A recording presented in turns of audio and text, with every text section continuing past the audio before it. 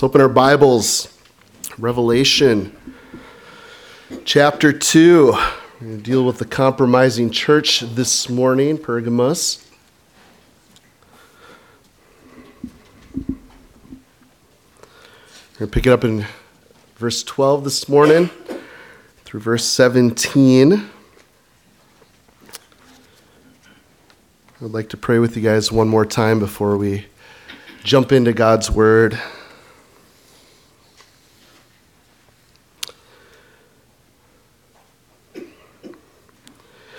I don't think we fully understand, Father, but it's so neat to think about how you walk in the midst of the seven lampstands and you hold the seven stars, the gnarly sword that comes out of your mouth. God, the Word of God. What a privilege. What a grace to be able to have your Word, to know it, to be able to study it together this morning. And we're asking of you, Father, to give us ears to hear. God, not what I would have to say, but what your Holy Spirit would have to say to the church. We want to hear from you. So I offer myself to you, God. Speak through me.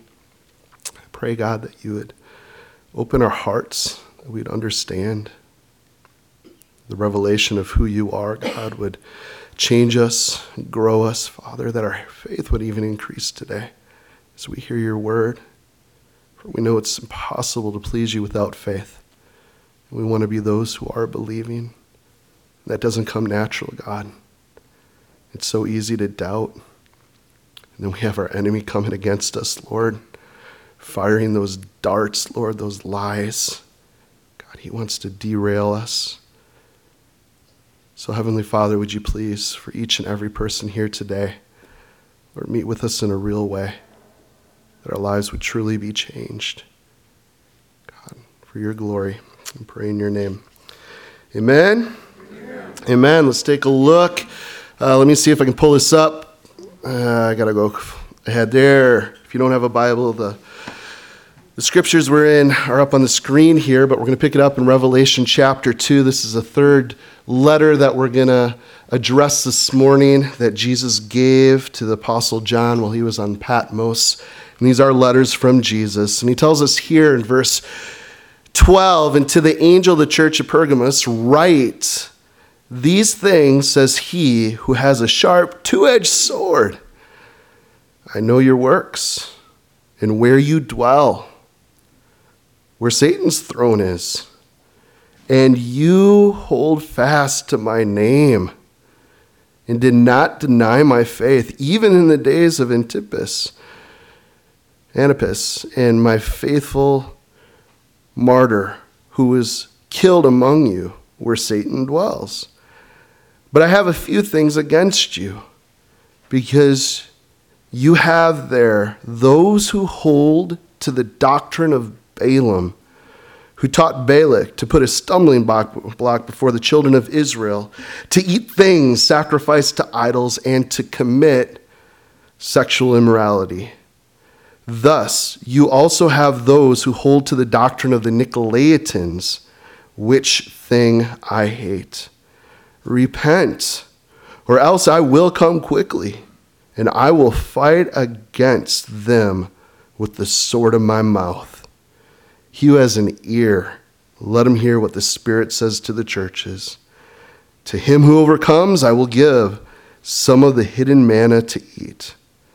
And I will give him a white stone, and on the stone a new name written which no one knows except him who receives it." So in these letters, guys, we've seen Jesus, okay? He's looking to comfort, to commend, to console, and also to correct. So with his sovereign knowledge, you guys keep seeing him say, I know. He knows what's going on. He knows what's going on in Kokona, Wisconsin, in our church. He knows what's going on in our lives. He knows it all. He knows your deeds. You guys remember the church in Ephesus? I know your deeds. But you left your first love. I know your tribulation, Smyrna, that you're being persecuted. there. And today, to Pergamum, I know where you dwell. I want to go back to our map here. This is where Pergamus lays in Asia Minor, modern day Turkey today. First city that we're looking at that didn't have a harbor, but it was the capital city of Asia Minor. Great history around it and an imperial cult there. And I don't know about you guys, but reading this morning, when I talked about Satan's throne, what is he talking about? What do you guys think about when you think of throne? Well, that's where the authority comes from. Whoa, really? Satan has a throne? If anyone is willing to give their allegiance to somebody, they have a throne, whether we like it or not. And in this world today, you're either a child of God or you're a child of Satan's. That's what the Bible says. Many people have given their allegiance to a bad king. They're blind. They're clueless. Satan has them exactly where they want. He can do whatever he wants in and through them. And then those who've chosen the good king, Jesus Christ, given their allegiance to him, he's on the throne. And we know one day he will return and he will set up his kingdom here. I look forward to that day. I know you guys do too. But who's the God of this age? 2 Corinthians 4:4, it's Satan. And we look around, and some of us scratch our head too much that we're going bald, and we just can't figure out why. Why, world? Why are we doing this? Why is there so much hate, so much evil, so much chaos? Why? Well, it's because we've given our allegiance to a bad king who hates us, wants to rip us off, destroy us, ultimately kill us. So it's the place of authority and power. So he is calling them to live out Christian truth there, even though that's where Satan's throne is. Can you guys relate at all? I sure can. It's not popular to stand in truth, to stand for Jesus. You guys notice that? We can stand for a lot of things. You know, I got pride. I just want to love. I stand for Jesus. How dare you? That offends me. I mean, that's the reality of living in a time where Satan's throne is predominant. It's a tough place, but you guys catch, he knows. I found so much comfort this week in just chewing on that reality. He knows, brother and sister. Don't think it a strange thing when you fall into various trials, fiery trials. It's our life as children of God. And what do they have a concern for? A truth. And Jesus saw that. And he was concerned for them. You guys got to keep the truth. Keep standing in the truth. And there's a tip that we find in verse 12. The one who has a sharp two-edged sword. So the one who holds the 7 stars in his right hand, the one who walks among the golden lampstands, Ephesus, left their first love, the first and the last who was dead and has come alive, Smyrna, the suffering, persecuted church. And Jesus is not only concerned that we love him first and most, and that we endure suffering for his name's sake faithfully, but also that we cling securely to truth, the sharp, two-edged sword. Do you guys know that the sword of the Spirit is the Word of God? And we all love the armor of God there in Ephesians 6. But do you guys know that all the armor of God is for our protection? Put these things on. The only offensive weapon we got is the Word of God. And Jesus is telling us here, you need to cling to my word. I fear today 7 horrific false teachings that are around us. I believe the worst one is universalism. It is anti-gospel. It is anti-Jesus. Many of them embrace the teachings of Jesus, but they'll embrace the teachings of Muhammad, Buddha, whatever teacher. There are no absolutes. All gods always lead to God in heaven is what they teach. Well, if you believe that, then you're calling Jesus Christ a liar, because Jesus said he alone is the way, the truth, and the life. No one gets to the Father except through him. So universalists, and there are many around us, they do not believe the gospel. They believe a bad king, a father of lies. And Jesus is not the only way to heaven. I think that's the worst teaching that is out there today. Well, hey, good for you. I'm glad you have your faith. And I can have my faith. We're all good. No, we're not all good. We're all going to handbasket to hell unless we've repented and turned to Jesus Christ, because he alone is Savior. I could talk much more about that, but I think you guys get the point, right? Another horrific teaching that's really crept into the Christian church is the prosperity gospel. Again, it's not the gospel of Jesus Christ. And we're told that in the last day we're going to heap up teachers for ourselves because we have what? Itchy ears, right? Well, I want to be told that God just wants to bless me with wealth and health and to be happy all the time. And it's sad because when we turn on the Christian television networks, what do we see? These false teachers proclaiming a false gospel.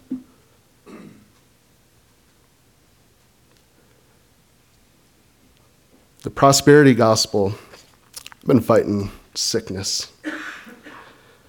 I've been told it's because of sin, lack of faith. If you are ever sick, brother, it's because you don't have enough faith. Well, how about I was loving people, serving people, and I caught a cold? You lack faith.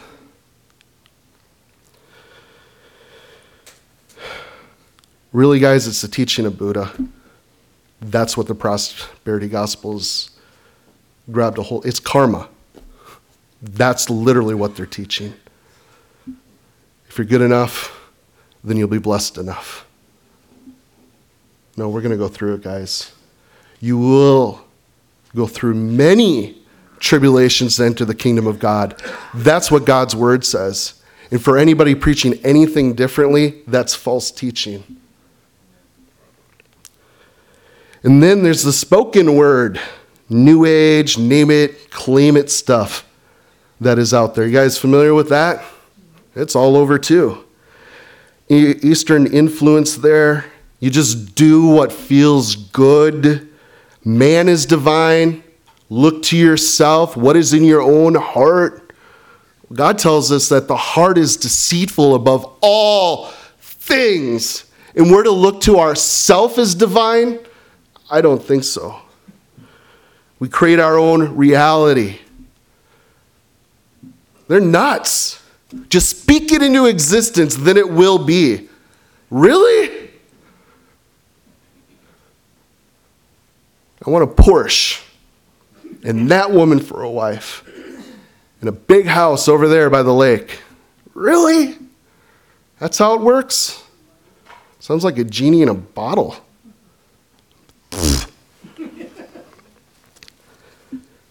And then one we can't escape, one we see the scriptures addressed so often, is legalism. And I think we struggle with it, all of us. We get it. It's by grace alone. We teach the word of God. We understand the gospel. It is a gift, guys. It is God's grace through faith. Okay? We get that. But how prone are we to fall into legalism? And then, hey, I'm a Christian. And this is what you have to do to be holy too. And we have attachments to grace, but we want to add other things to it. You need to be baptized also to ensure your salvation. You can add a lot of things to the list. You need to be a part of this denomination. You need to do this or that to make sure you're truly saved. If you don't go to church on Saturday and keep the Sabbath, which is on a Saturday, you're practicing lawlessness and you're going to hell. I don't care if you believe in Jesus Christ or not. You're practicing lawlessness. That's legalism, guys. Jesus came to set us free. You understand that? Walk in that freedom. I know there are holy things we end up doing. We end up doing the law and fulfilling it. Why? Because we're just responding to God out of love. Yeah, I want to love you. Yeah, because I love you, I want to love my neighbor. And love fulfills the law, guys. Hyper grace. That's the other extreme. We go from legalism to hyper grace that's out there. And that's an overreaction to legalism. Well, I grew up in a church that was so legalistic, I don't even know if they really knew Jesus or not. They all think they're getting to heaven because they're really good people. It's all about grace, and I'm going to sin so grace can abound. What does the Bible say? Certainly not. We don't swing crazy the other way. That's an abuse of grace. Don't throw it back in God's face. And then I want to address the mystic church. This is growing. They focus on emotions. Focusing on our emotions. They have a lot of undefined lines of sin. We know the Bible says that, but that's not really what God meant. That's not really sin. Avoidance of culturally sensitive topics. They don't even want to go there. They'll actually ignore Scripture. I don't know if you guys have caught this, but every group I've mentioned so far, the one thing they all have in common, they ignore Scripture. Man, that's why we take the whole counsel of God serious here at Freedom. Why are you going through this, Pastor? Because I love you. I can tell you I've wept over these things, these beliefs. People who believe, especially those who were once part of the church and have left for these lies, left the truth. And I warn you because I love you. The new apostolic reformation that's taking place, it's a mess. I could say much about it. It is the fastest growing denomination here in America. Be careful. They are wacky. Okay? Look at their doctrinal statements. Go online, don't take my word for it. But steer clear. They're ignoring the word of God. And people are being drawn to them big time. And it's emotionally driven. It's very cult-like. Be very careful. And the last one I'm going to mention is the Reformed Church. And it's the new Calvinism, the hyper-Calvinism. It's becoming huge. A lot of churches are changing their doctrinal stances to adhere to these teachings. Man really doesn't have free will. That's what they teach. We don't have free. I don't know why this pencil's up here. Has smiley faces on here. But they would say, if I took this pencil and talked about it, it's because I didn't have a choice. God made me do it. And if I choose to drop this pencil, I didn't actually choose to drop that pencil. God made me do it. If you are saved, born again, and going to heaven, it's because God made you saved. He forced you into relationship with you. You have no choice. God doesn't love the whole world. God has different types of love. That's what they say, and I have a lot of fancy language that comes around it. They dismiss a lot of scripture to come to this presupposition. They ignore the word of God. There's a scripture I love. You can jot it down, Ezekiel 33:11. It says, "And surely as I live, declares the sovereign Lord." Do we believe God is sovereign? Absolutely. Why? Because the Bible teaches it, and we're not going to ignore what the Word of God says. He is sovereign. And he says, "I take no pleasure in death of the wicked, but rather that they turn from their ways and live." Turn from your evil ways. Why will you die, people of Israel? Sovereign Lord says clearly we have free will. He wants no one to die. Turn, repent. So in God's sovereignty, we have free will. That is what the scriptures make very clear, and to teach anything else is false teaching.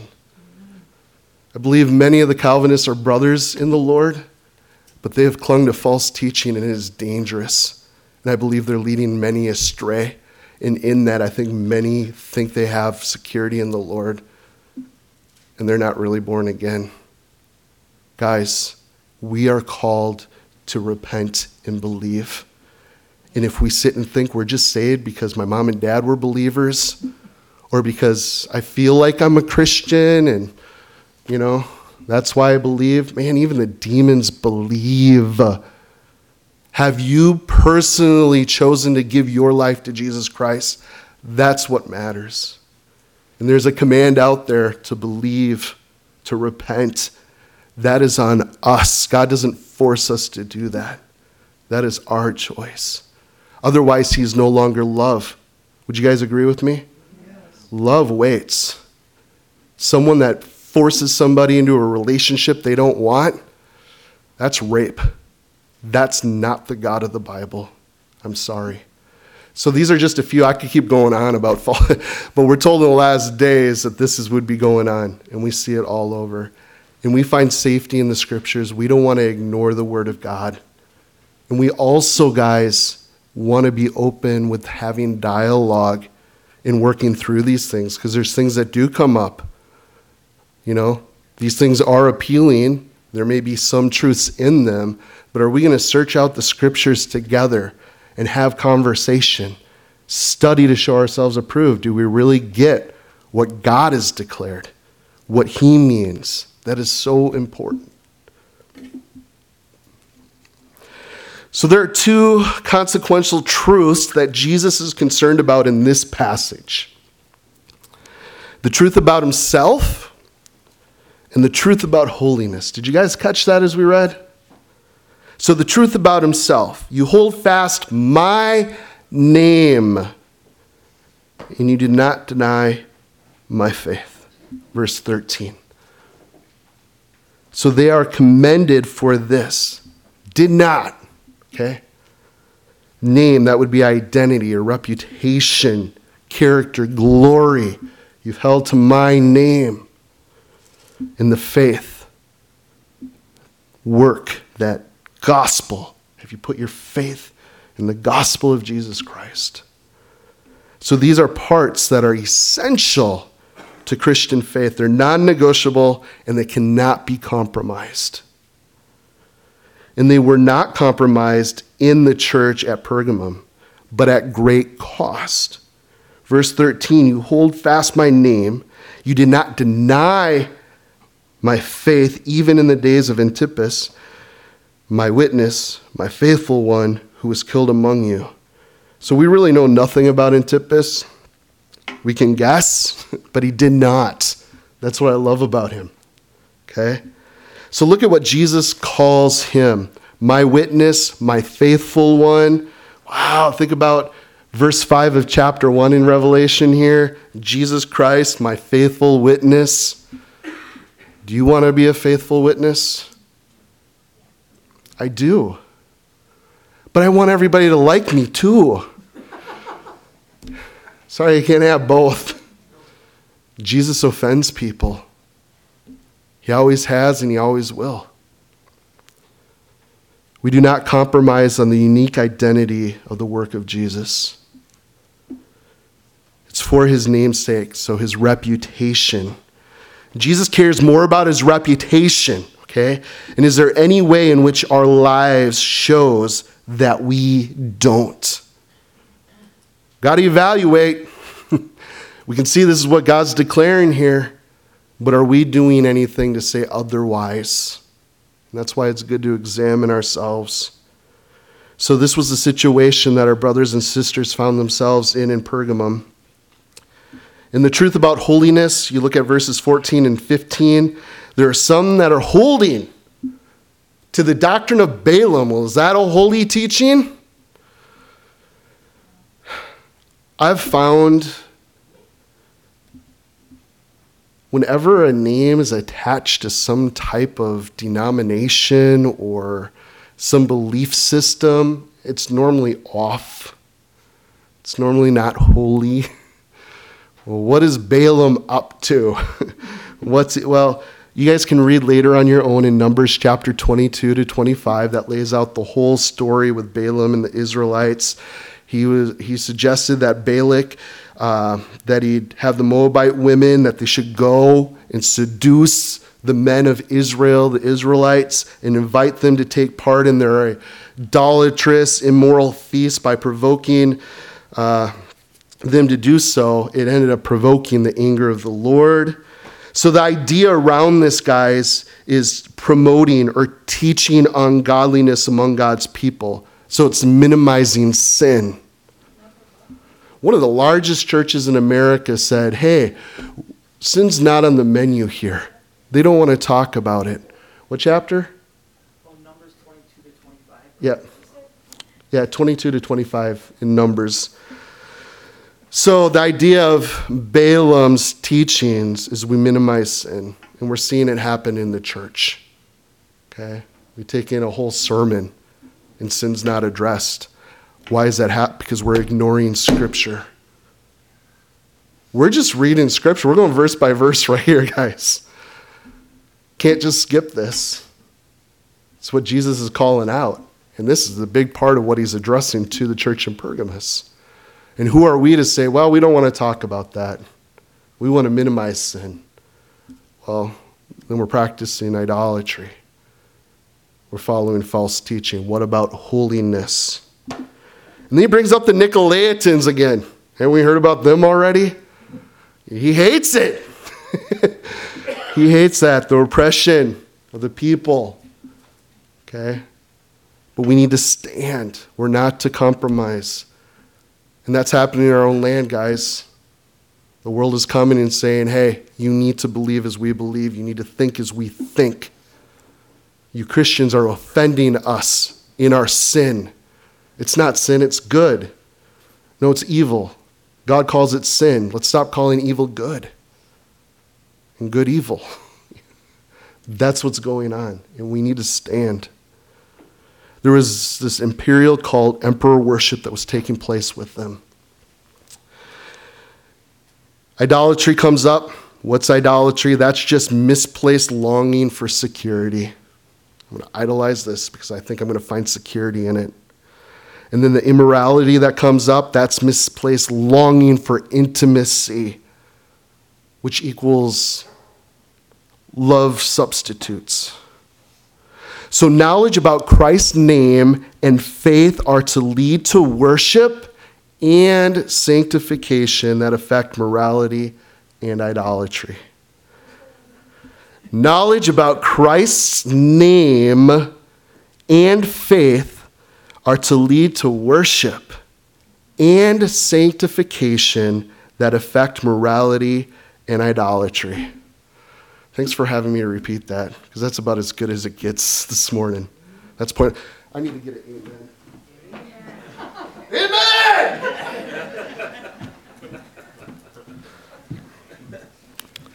Because Jesus is serious about holiness.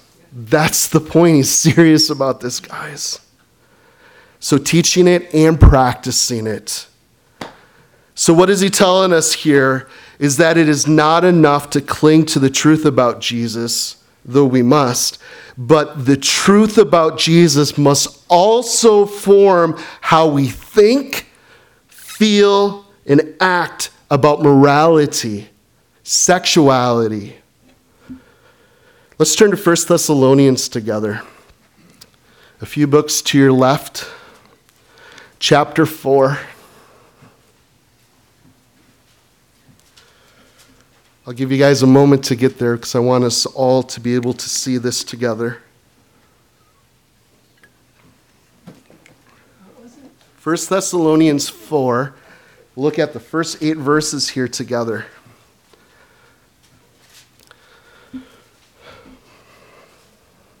The Apostle Paul, writing to the church in Thessalonica, says, "Finally then, brethren, we urge and exhort in the Lord Jesus that you should abound more and more, just as you received from us how you ought to walk and to please God.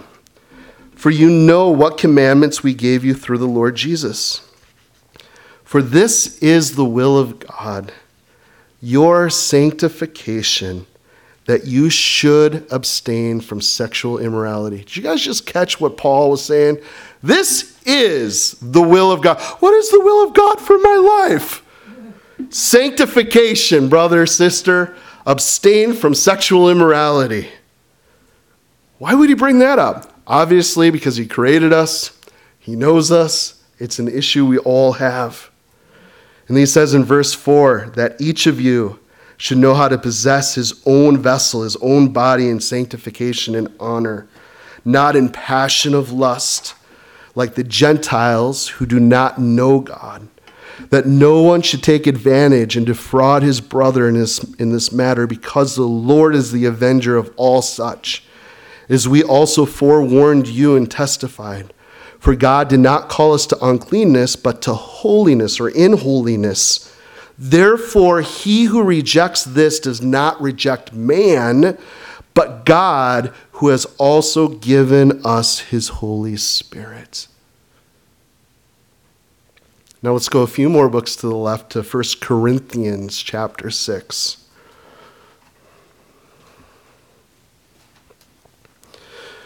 I love the letter Paul wrote to the Corinthians because he's dealing with a very carnal church. And I think it's one of the most needed books to be taught today in this time in church history, especially in our society. It's everywhere, guys. It's everywhere. Yesterday we were watching a show that never has that type of stuff in it with the kids. I had to tell them twice to close their eyes. Never has that stuff in this show. I'm like, what?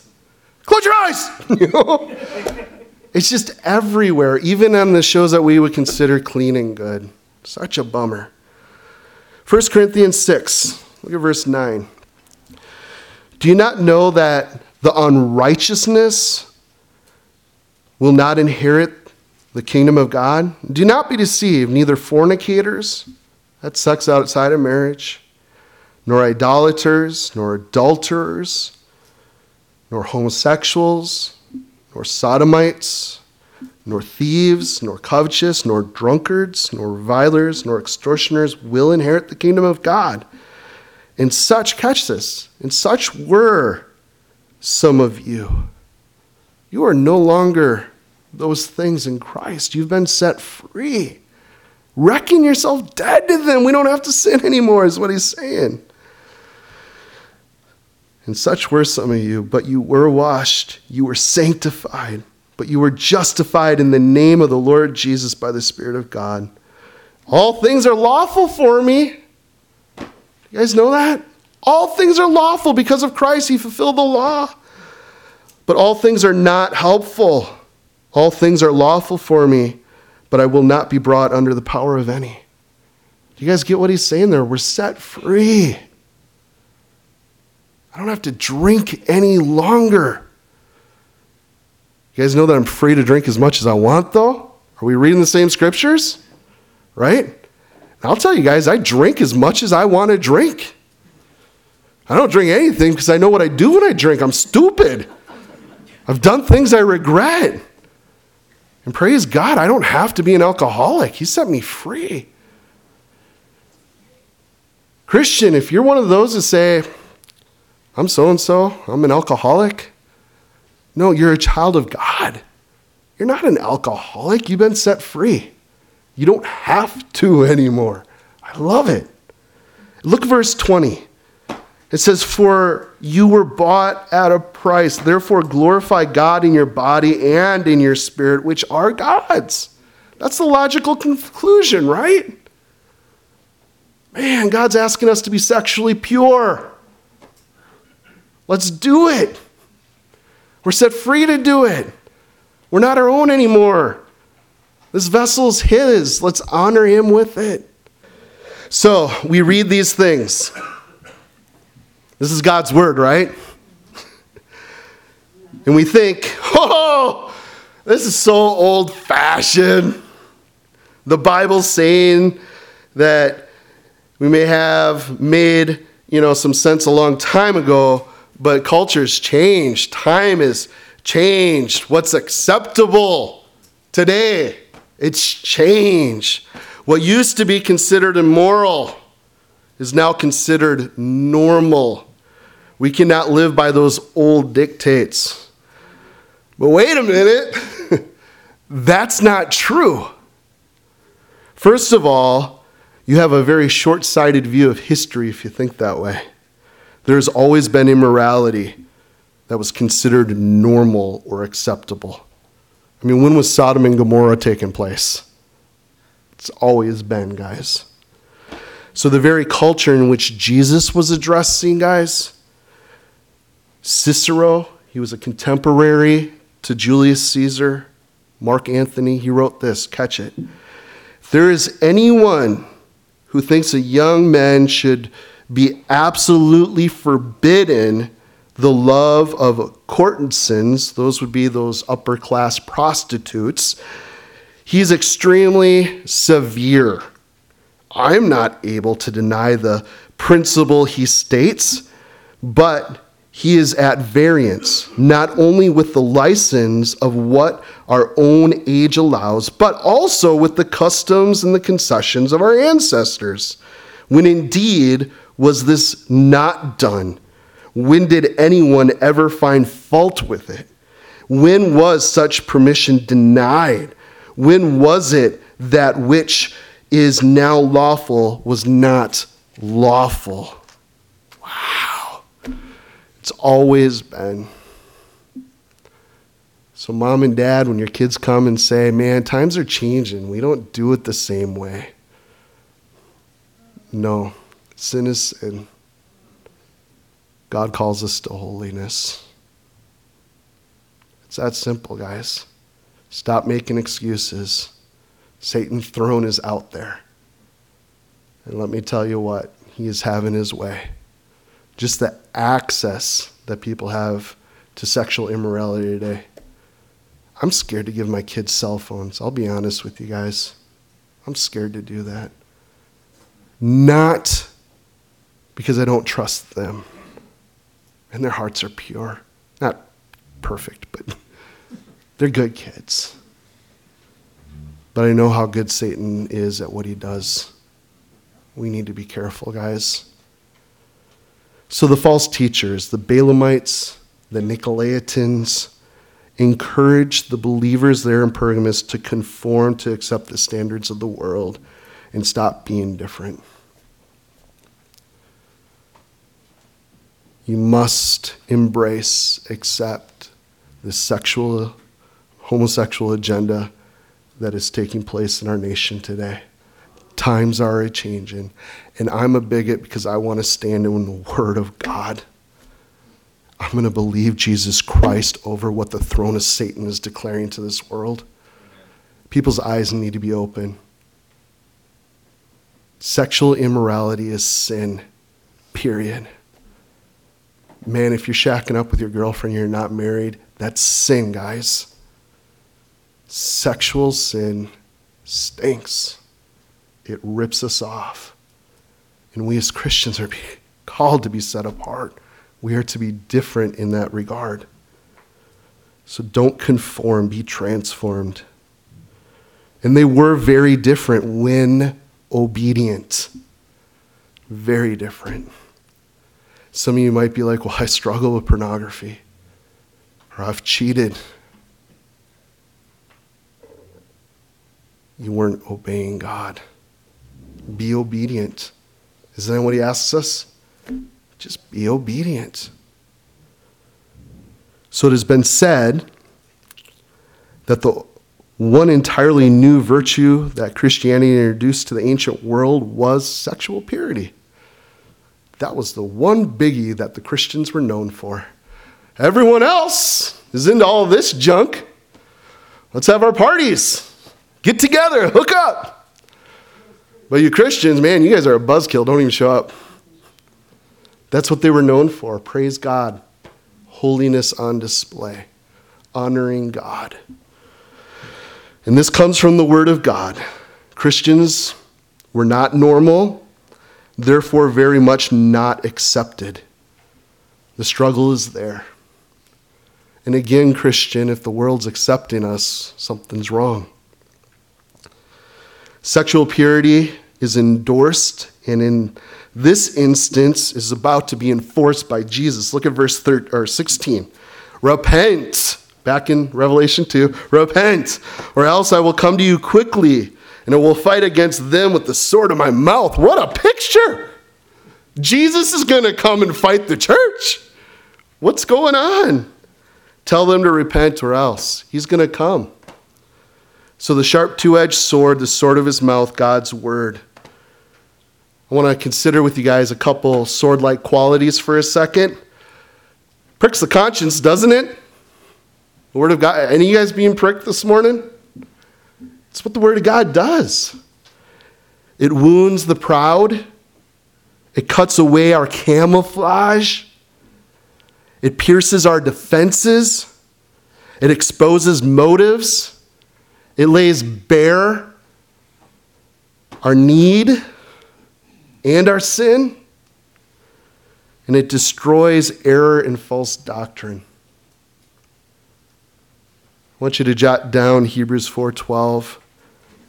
All of us know this scripture, but I'm going to read it to you out of the New Living Translation. I like how they put it. For the word of God is alive and powerful. It is sharper than the sharpest two-edged sword, cutting between soul and spirit, between joint and marrow. It exposes the innermost thoughts and desires. That's what the Word of God does. And we need that. And I think that's why you guys like coming to church here. Because you know the Word of God is needed.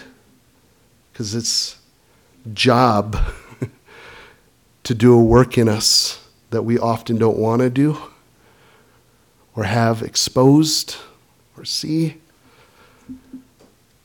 But we want truth.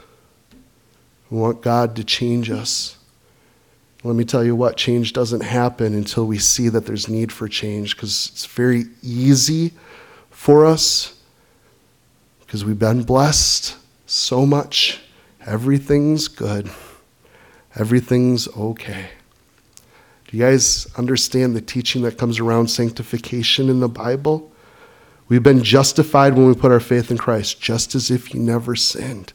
But sanctification is a process. Okay? We are little Christs, like Christ. And we should be more and more like him every passing day until the day we die. And sanctification is a process. We're growing. And we should be able to look back a year ago and say, wow, I've grown.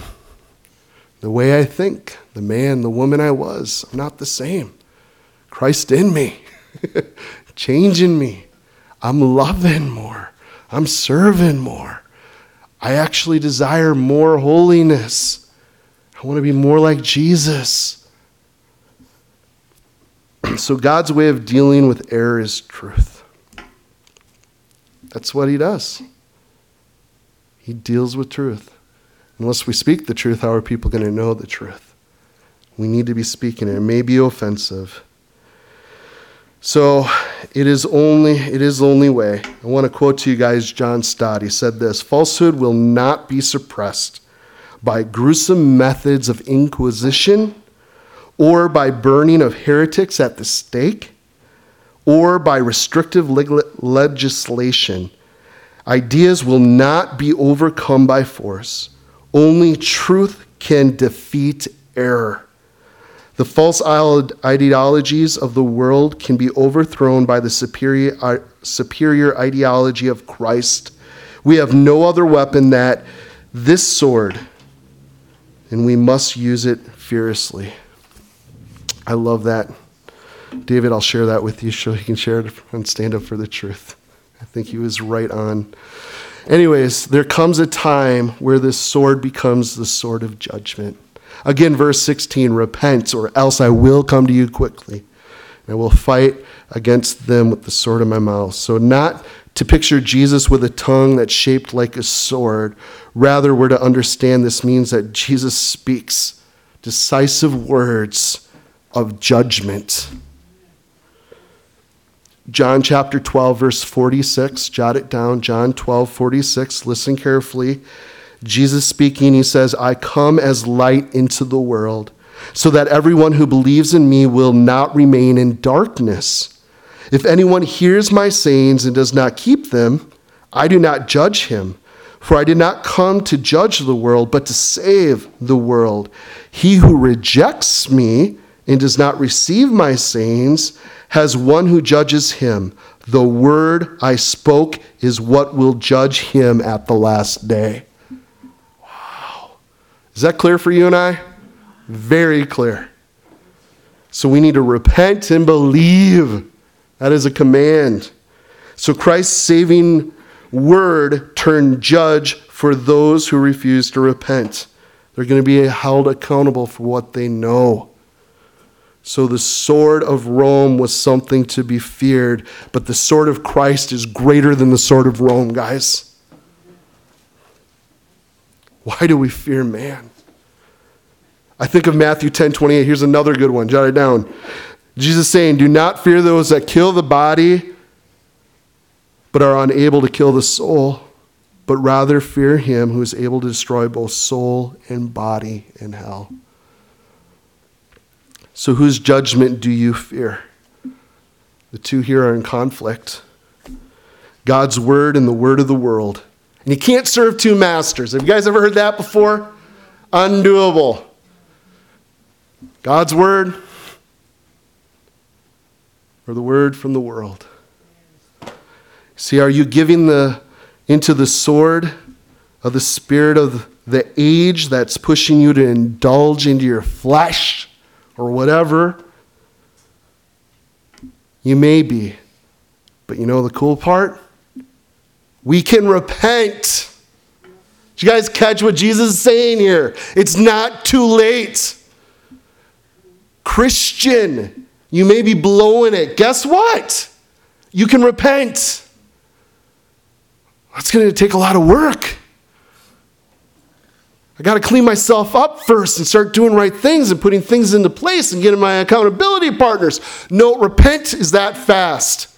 I'm done. I'm turning from my sin. I've turned to you, Jesus. That's repentance. And I'm going to keep my eyes on you. I'm not turning back to it. That's true repentance, guys. Amen. Amen. So the call to repent is always one of love. Do you guys get that? Repent that times of refreshing may come from being in the presence of the Lord. Wow, nothing better than being with Jesus. To be in his presence, to find refreshing. And what do I need to do? Repent. It's not a bad word, guys. It's a sweet, beautiful, wonderful word. Embrace it. Love it. So this is an attempt to keep us from judgment because of love. And it offers us an alternative. Right? 1 John 1:9, right? If you confess your sins, is God faithful to forgive us? Absolutely. Read it for yourself. Be real. Be honest. Cry out to God. Better promises are true. So verse 17, he who has an ear to hear, let him hear what the Spirit says to the churches. And that's why we're going through all these letters, all 7 of them. All the churches, are you hearing what God's saying to them? To him who overcomes, I will give some of the hidden manna to eat. And I will give him a white stone, and on the stone a new name written, which no one knows except him who receives it. So these 2 precious gifts are promised to the one who remains faithful to Jesus. Overcome this hidden manna, a white stone with a new name on it. These are promises of the ultimate fulfillment in Christ. So idolatry, the desire for satisfaction or some security, to have our needs met, the sexual immorality, to desire intimacy, to be known deeply, to experience nearness. God promises this manna. His provision is going to be given. In this stone and the secret name, this exclusive knowledge, this intimate, private interaction that in essence really is the intimacy God knows that we want. Does he know you? Do you know him? This is eternal life, that you know him. Jesus is arming us for a war against lust,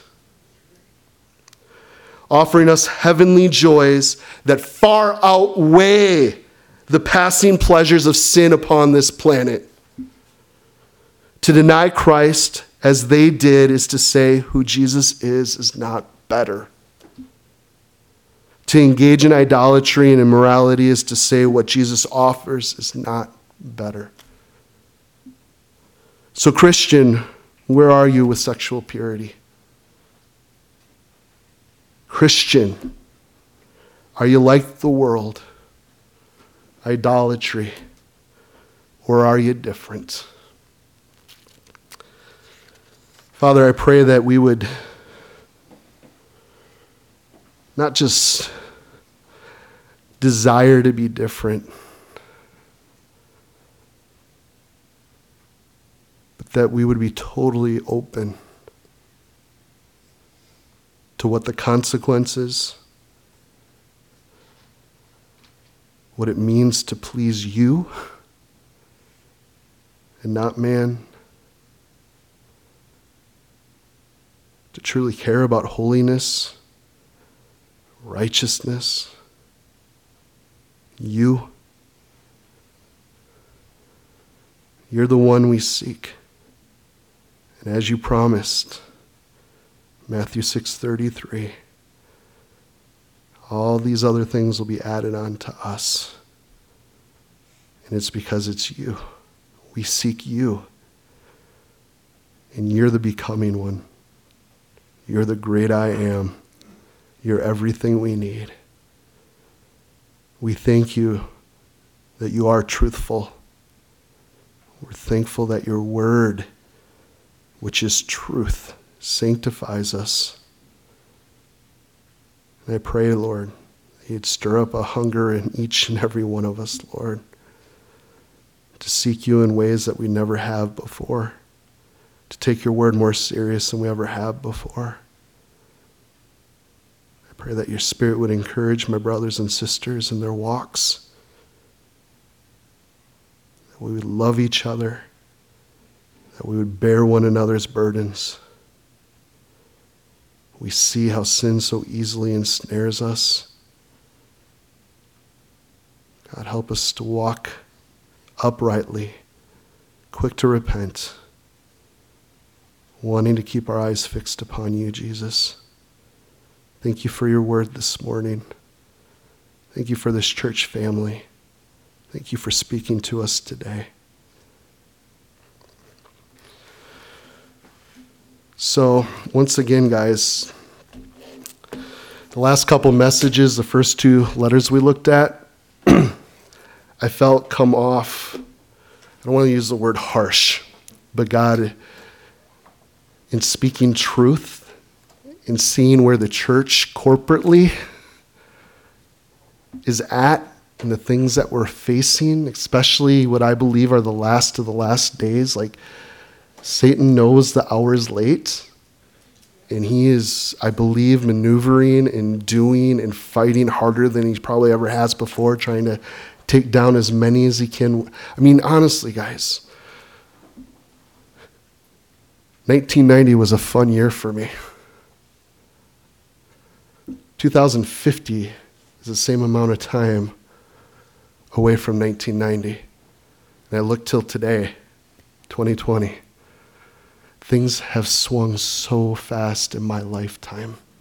These things have always been going on, but just in my context, my life, evil is abounding.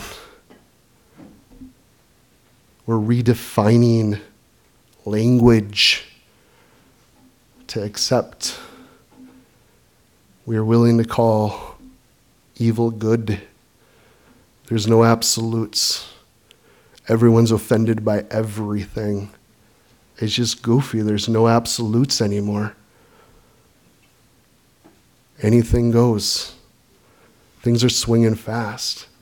And I think about that. If the Lord does tarry and we find ourselves in 2050, where are things going to be at? And I think that's why these messages are really hitting us the way they are, is just because we're living in it. I believe unparalleled to any other time. But I've really prayed and I really wanted to encourage this morning. And I felt again that this message, instead of a lot of encouragement, came off a little harsh again. But that's God's word. I'm not to play with it. I need to allow it to do what it does. But I do want to leave you with this encouragement, because it is easy, especially being a part of the church in the West. In America, we see the church declining. We see the church compromising. We're seeing one of the largest denominations splitting over sin. You say this is okay and God says it's not. Well, we're going to split our entire denomination. I mean, this is what we're facing today, guys. But I want to encourage you too, because it's easy to look and say, man, we are blowing it. What have we done? What are we doing? Be encouraged too, because as I study church history and I look at what God's done through the church, there's so much to give thanks to God for. I look at the way the world's been impacted by the missionaries that have been sent from the West, the monies that we share and we give to missionaries, different gospel works around the world. There's a lot. We look at our blessings. It's because we're so blessed. We're so comfortable. That's why we're falling apart. But in that too, I want to encourage you. God can use our blessings for his glory too. And God has in the church. And it's not too late. We have a big God. If his people will turn from their wicked ways and pray. I encourage you guys this Saturday, come out and pray. We're going to pray from sun up to sundown. So if it's bright outside, you can come and hang out at church and pray with us. And one thing I want to ask you guys for our day of prayer on Saturday, pray extravagantly. We got a big God. Nothing's too small. He cares. He's a big God. Pray boldly. Be seeking him. Man, what would God do if his people would just pray?